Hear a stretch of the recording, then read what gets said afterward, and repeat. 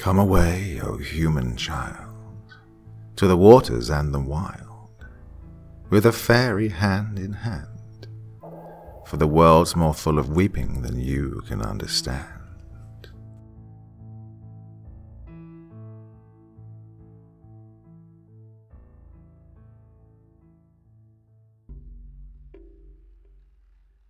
On the night of October 27th, 2004, several residents on E Road in B called the local police station to report a disturbance at the home of one of their neighbours. The reports indicated that a possible home invasion was in progress, as a number of people in dark clothing had been seen moving furtively around the property at, later determined to be the residence of one Alice L., a single female in her mid-20s who lived alone. Some callers reported raised voices, which were taken to be indicative of a confrontation between the homeowner and a possible assailant. Officers arrived on the scene at 23:23 hours, approximately 2 minutes after a 911 call indicated that a young woman was seen confronting one or more possible intruders at her front door. However, the caller could not give further information due to a sudden surge in the local electrical grid, which shut down the power for the entire neighborhood. When the responding officers searched the residence, the front door was ajar, and there was no sign of Alice L. Investigators noted that there was no sign of forced entry or struggle inside the house. The subject's possessions were all intact, including valuable electronic equipment and a set of car keys left in plain view. The vehicle they matched was still in the driveway. The only evidence at the scene was a partial set of footprints in the gravel walk which led around to the rear of the house, and these were discarded on the grounds that they were too small to belong to an adult. It is believed that they were made by one or more of the neighborhood children, although investigators have not been able to determine which child in particular, nor when the footprints were made. The following missive was found by police during the subsequent investigation. The pages were scattered on the floor of the living room.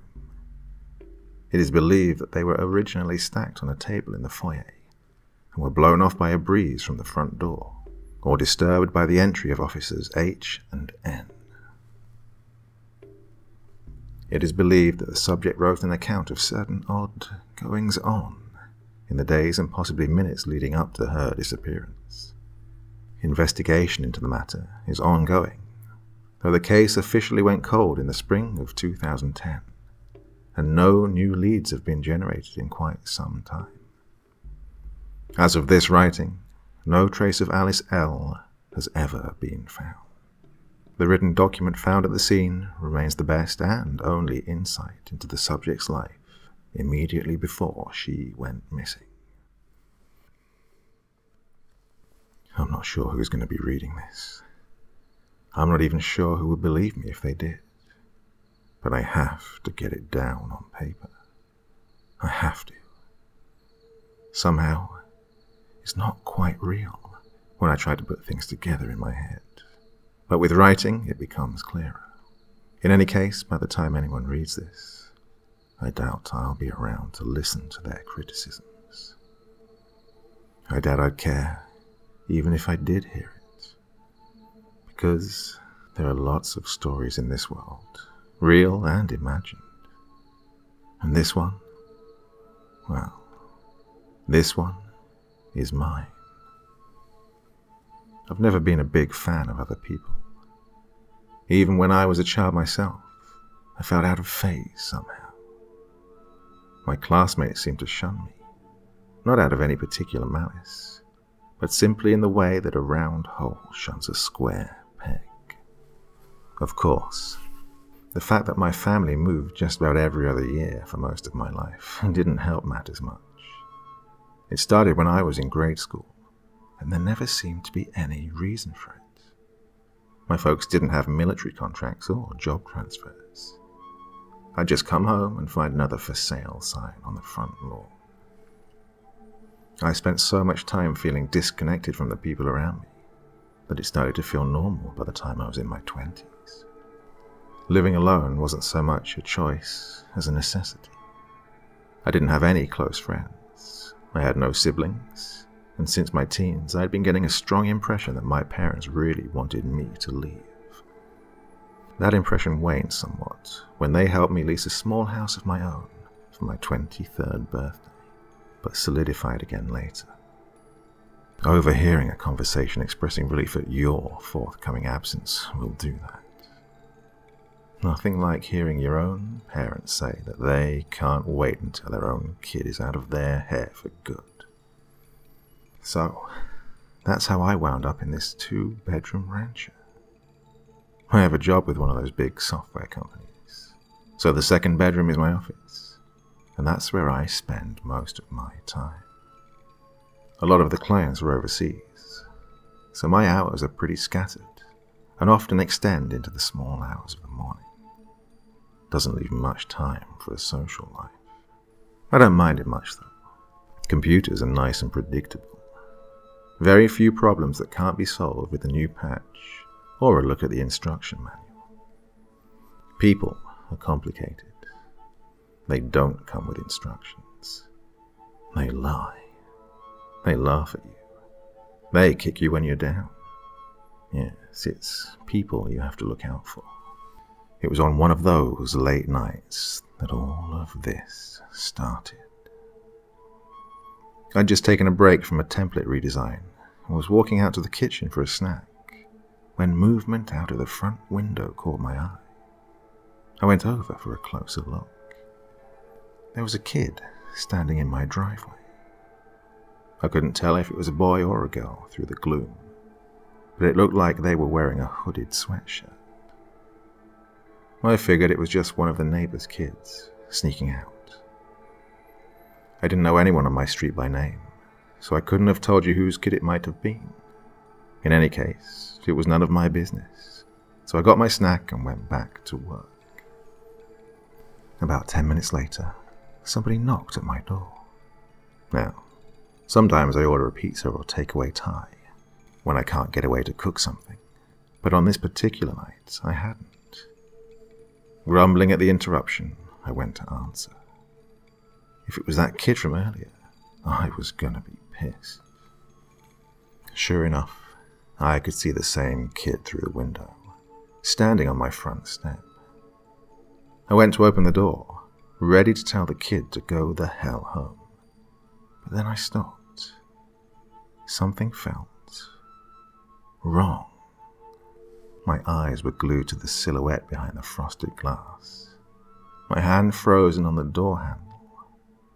A strange, cold feeling crept into my stomach, like I'd swallowed a lump of ice. For one split second, my entire being was filled with an overwhelming certainty that if I opened that door, something awful was going to happen. The figure outside raised a hand and knocked again. I nearly jumped out of my skin, and then had to laugh at myself for being such a candy ass. I'd handled living alone just fine, and I could damn sure handle one annoying little ding-dong ditcher, even if the kid was planning to try some stupid prank. Leaving the security chain latched, I opened the door just enough to peer out at my visitor. The porch light cast the kid's face in shadow, but I thought I saw short hair and boyish features underneath. I couldn't decipher an exact age. An educated guess might have been somewhere in that indeterminate period between 11 and 13. His jeans were dirty. Likewise, the battered sneakers on his feet. The red hoodie looked oddly damp. Had it been raining? I couldn't recall hearing rain on the roof. More importantly, what was the kid doing walking around at this time of night? "Hey," I said, proud that my voice sounded firm and confident. No trace of a wobble. "You need help, kid? Can I come in?" The question sounded rehearsed, like the kid was reading from some hidden script. He made no move to raise his head, and I still couldn't get a good look at his face. Excuse me? Can I come in? Are you lost? Do you need me to call your parents or something? I need to call my parents. Let me in. That chill rippled up my spine again. Something had sounded off that time. Not just like the lines were rehearsed, but as though the kid were using a stage voice and it had just slipped. Something was underneath that childish tone. I couldn't put my finger on it, but it was nothing good. The security chain suddenly looked a whole lot less secure. Listen, I said. If you want me to call somebody, I'll do that. Are you in trouble? Do you want me to call the cops? Silence for a moment.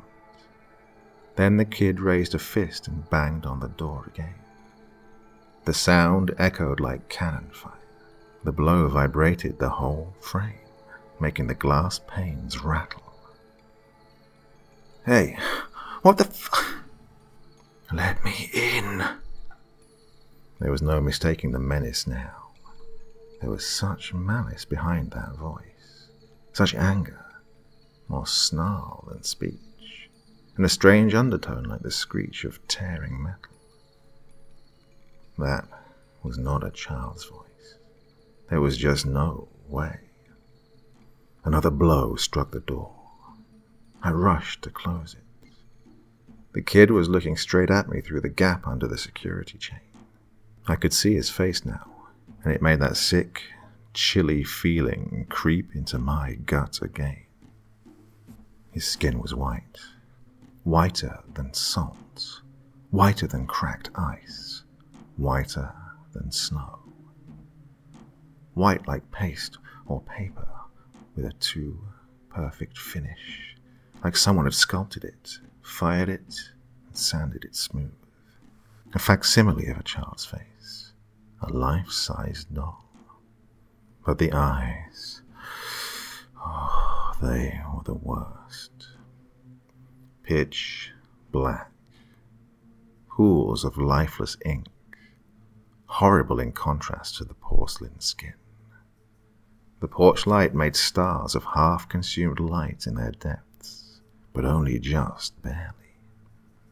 The child thing smiled, and one thin hand reached toward the gap in the door, toward the increasingly flimsy-looking chain, the only thing between me and this thing from the pit. I threw myself against the door. The kid jumped back to avoid losing a finger as it slammed shut. I threw the deadbolt and leaned against it, waiting for another blow. It never came. After a few seconds, I heard footsteps on gravel and realized with a terrified jolt that the thing, was moving around the side of the house. I dashed for the back door and bolted that too. Barely seconds later, the knob began to rattle. Unlike the front door, this one had no glass panes, only a peephole. For once, I was grateful for that. The footsteps circled the house for the next several hours.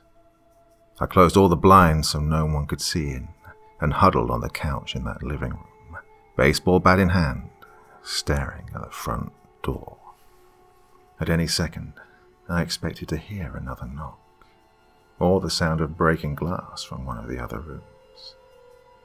The thought of calling the cops, as I'd threatened to do earlier, did cross my mind.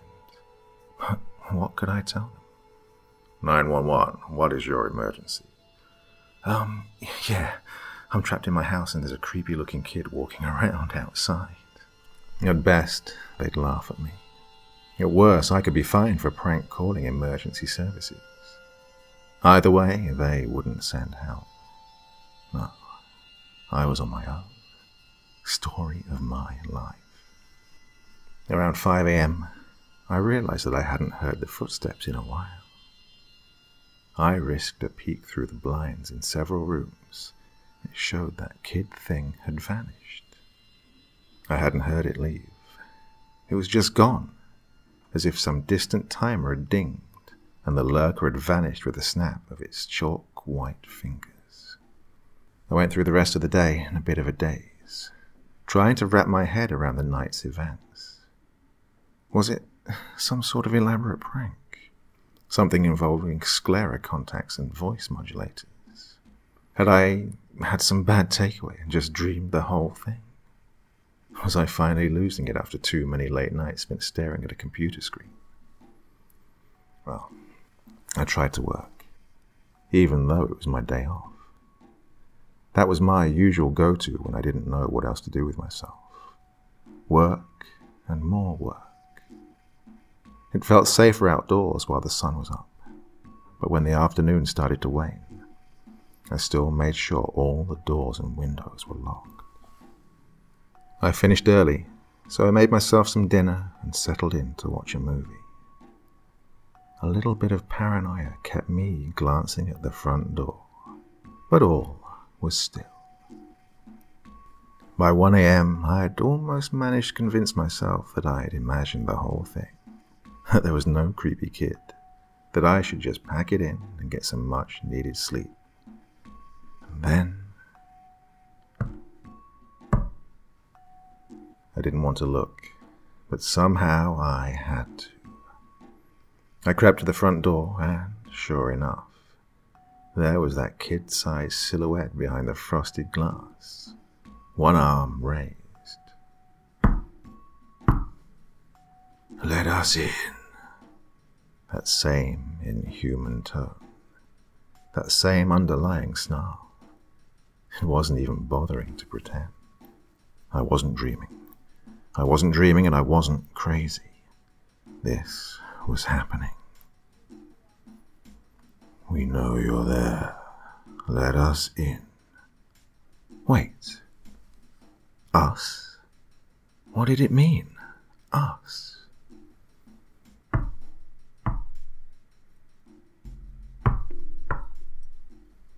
The back door.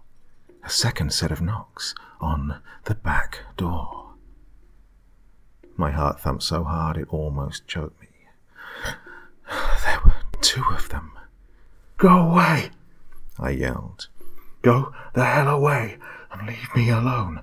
I'm calling the cops."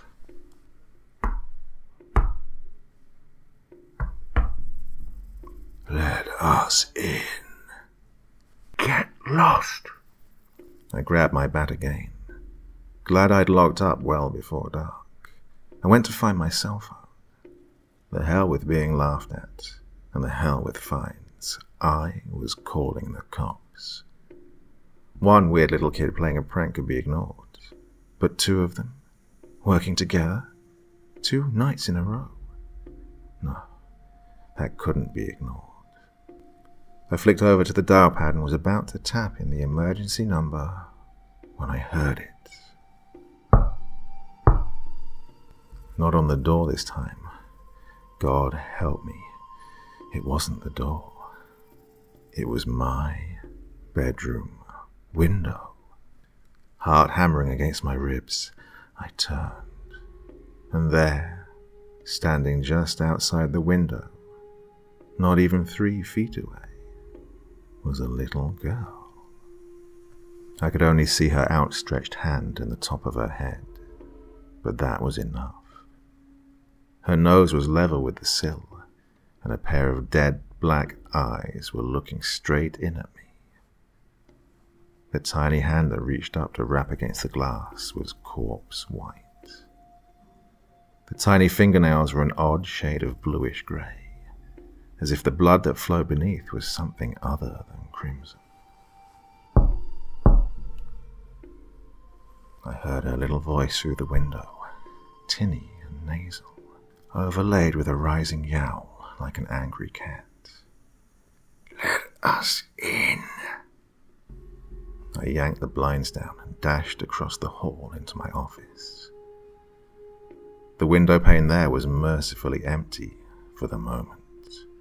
I wasted no time in drawing the blinds there too. I pulled the tall bookcase in front of the window for good measure. The knocking continued for hours, as did the footsteps circling around the house. A few times they knocked on the window on the other side of the bookcase, but I stayed quiet, crouched inside the closet, waiting for the sun to come up. The next night, they came back. And the next, and the next. With each visit, their numbers grew, until it sounded like there was a small hand knocking on every square inch of the walls and windows.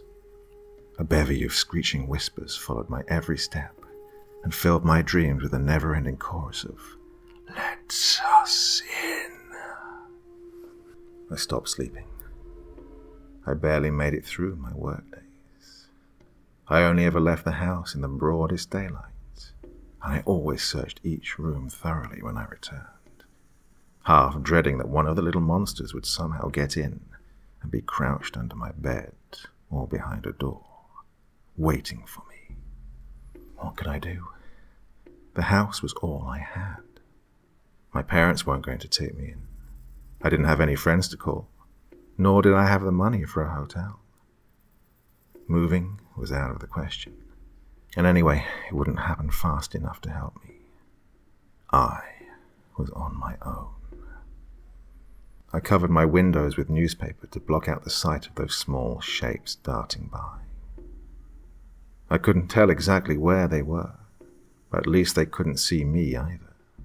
The baseball bat was never out of my reach, not for 1 second.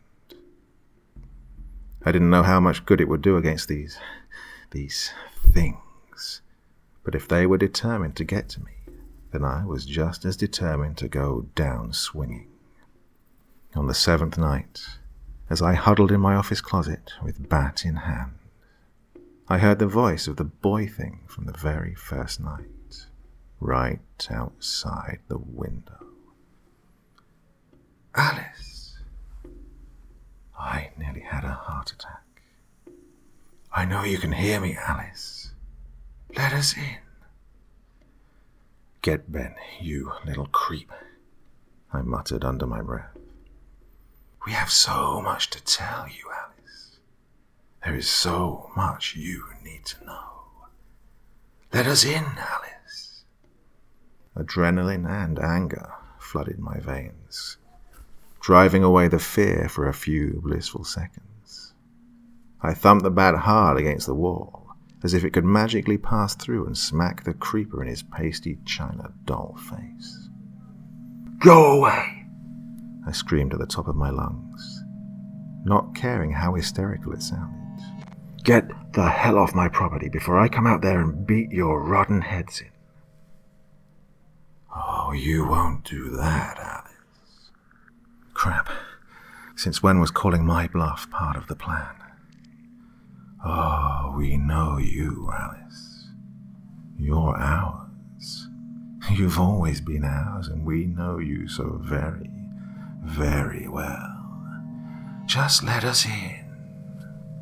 That scared me more than anything. This wasn't random. These things hadn't just decided to torment someone they'd happened to discover living alone on a dead-end street. No, they knew my name. They were looking for me. Trying not to hyperventilate, I put my fingers in my ears, curled into a ball on my closet floor, and stared at the bookcase covering the window until the feeble light of dawn glimmered around the edges of the dark wood. That day, I blew off work entirely and dove headfirst into the internet, looking for information. A lot of wild theories circulated about weird creatures that looked like black-eyed kids who'd knocked on people's doors. Some sites said they were demons. Others insisted they were aliens. Still others had wild theories about the spirits of murdered children. I was at a loss. There was too much speculation, and not enough hard evidence for me to draw any sort of conclusion. The only thing the various sites agreed upon was that the only defense against these black-eyed kids was to lock your doors and windows and refuse to let them in. Not one mentioned what to do if they came to your house more than 2 nights in a row. 3 more nights passed. More knocking, more voices, more pleas for entry. I was in agony. I couldn't eat, couldn't sleep, couldn't even think. The whispers were echoing in my head in the daytime by that point. I tried to block the sounds out with noise-cancelling headphones, but the voices seemed to be inside my thoughts as well as outside my home, like 1,000 tiny fingers tapping on the windows of my mind. The bat had ceased to be a comfort. Nothing felt safe. When the sun went down tonight, I knew they would come. Knew it long before the knocking began, before the voices leaked through the windows, before the whisper swelled into a scream and my own ragged cries joined the cacophony. Alice, Alice, let us in. Let us in. Sobbing, I bolted from the closet and made for the front door. I don't know what madness drove me. I wasn't feeling brave or heroic, or even angry anymore. I just wanted it to stop. I ripped the newspaper off the window beside the door and flicked on the porch light. I froze. I felt my heart give a terrified, irregular jerk against my ribs, as if it too wanted to escape the sight. There weren't just a few of them now. Not even a dozen. There had to be close to 50, maybe more. All in those damp red hoodies. All standing stock still with those soulless eyes fixed on the house. Hell's own child choir. A congregation of black eyes and whispering mouths, through whose pale lips I imagined a faintly glimpsed jagged, saw blade teeth. I could hear them through the door. We know you, Alice. You belong with us. Let us in. Let us in. Shut up. I banged my fist against the glass. Shut up, you creepy little bastards. I'm not letting you in. Go away and leave me alone, damn it. The whispers stopped. The silence that followed was almost louder than the voices had been. They seemed to withdraw from the front porch ever so slightly. I didn't see them exactly move. They were just on the step 1 second, and then I blinked, and they were several feet further back on the walkway. Another blink, and that familiar face was inches away on the other side of the glass. He seemed to have gotten taller somehow since that first night, as if my fear was some sort of growth stimulant. Our eyes were almost level with each other, and I stared into that pitiless darkness, terrified that, if I blinked again, I'd suddenly find him beside me, inside the house. Deep in those hollow voids, I thought I saw faint sparks, the color of rotten limes. Alice. Up close, his mouth looked like the maw of some primordial beast. Too large for his face and full of teeth that sprouted like shards of broken glass from pale, greenish gums. He smiled at me, and the grin stretched halfway around his head. It's been a long time. A long time? What the hell did he mean by that? Was this all some sort of sick joke to them? I haven't seen you since you were very small. You've grown, Alice. Grown out of your pigtails and into your very own house. Our little girl lost. All grown up now. What the hell are you talking about? You're ours, Alice. We lost you when you were very small. But now we've found you again. Lost me? I was falling into the bottomless pit behind those eyes. Something was nagging at the back of my mind, like pieces of a puzzle that don't quite fit, trying to put themselves together. Your parents asked for you, Alice. begged for you. They brought sweets to the toadstool ring and soft, dead things to the old oak. They pleaded and cried, told us their child was dead, asked us to give them another. So we gave them you. The world seemed to fall away beneath my feet. This couldn't be real. My parents were my parents. My mother had carried me, given birth to me. How many times had they told me the story of how my father had nearly fainted in the delivery room? They recounted it every year on my birthday, and they laughed. I had a birth certificate with their names on it. I was their child, wasn't I? But our children are not like human children. The thing outside the door continued. They looked like human children. Walk and talk and breathe and eat and cry the same. But there is always something just a little off. The mortal ones, they can't explain it. Can't even put words or reason to it. But they feel it, Alice. They feel the strange in you. Haven't you ever wondered why the world seemed to hold you at arm's length? Why no one wanted to get close to you? Why even your parents never seemed sure of you? I'd never even given it a second thought. I'd always assumed that other children just didn't like the new kid who just arrived at school, or the weird kid playing at the edge of the playground. I'd always assumed that my parents hadn't wanted children, or maybe that I wasn't the kind of kid that they'd wanted. But, looking back, everyone I'd ever met had given me the same look.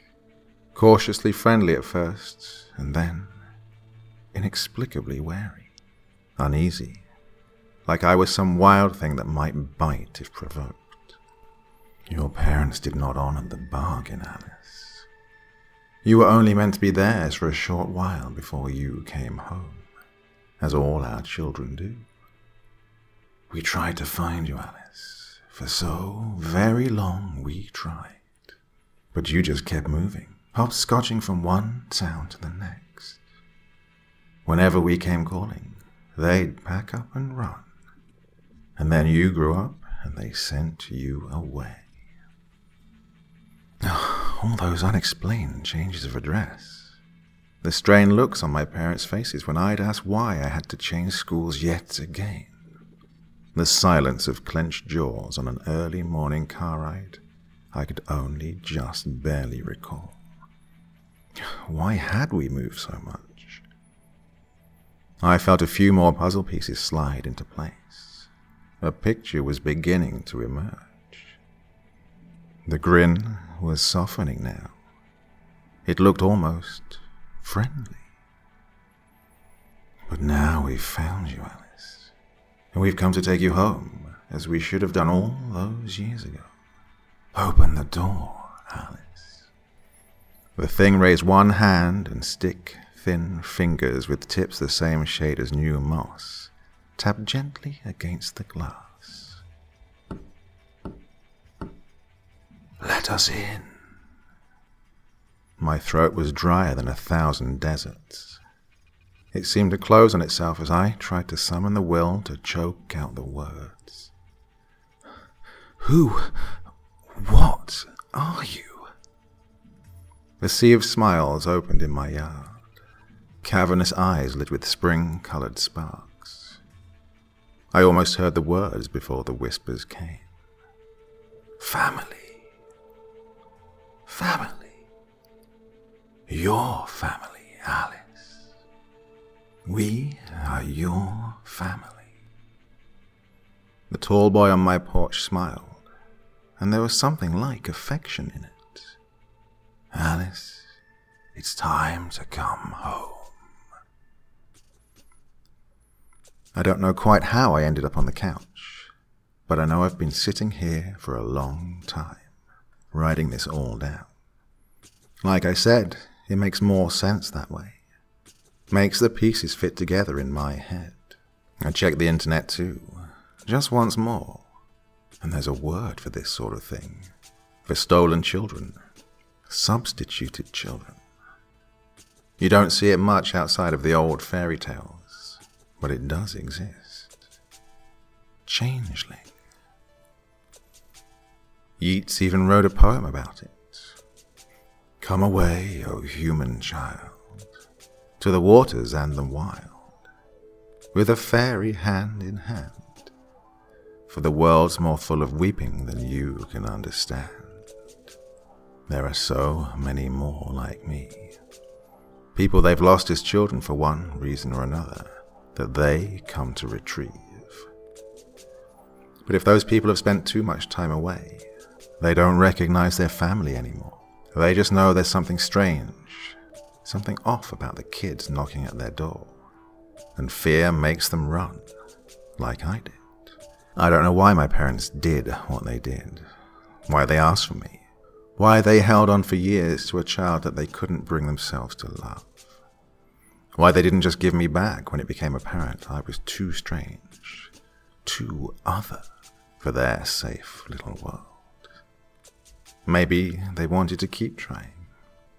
Maybe they were desperate. I don't know. It doesn't really matter now. The kids in the red hoodies are still outside, but there's no more knocking, no more whispering. They're just standing there, like they're waiting for me. These fey, inhuman things. My family. And I think I'm ready to go with them now.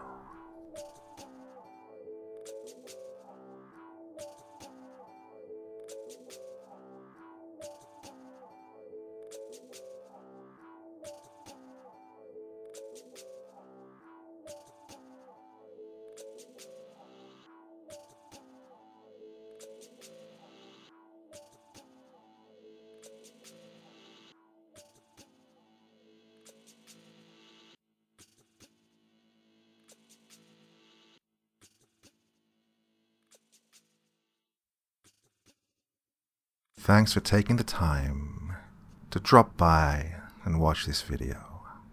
You know what would make me a happy doctor? Hitting that like button, leaving a comment, and subscribing to my channel. Go on, I've got plenty more stories to tell you.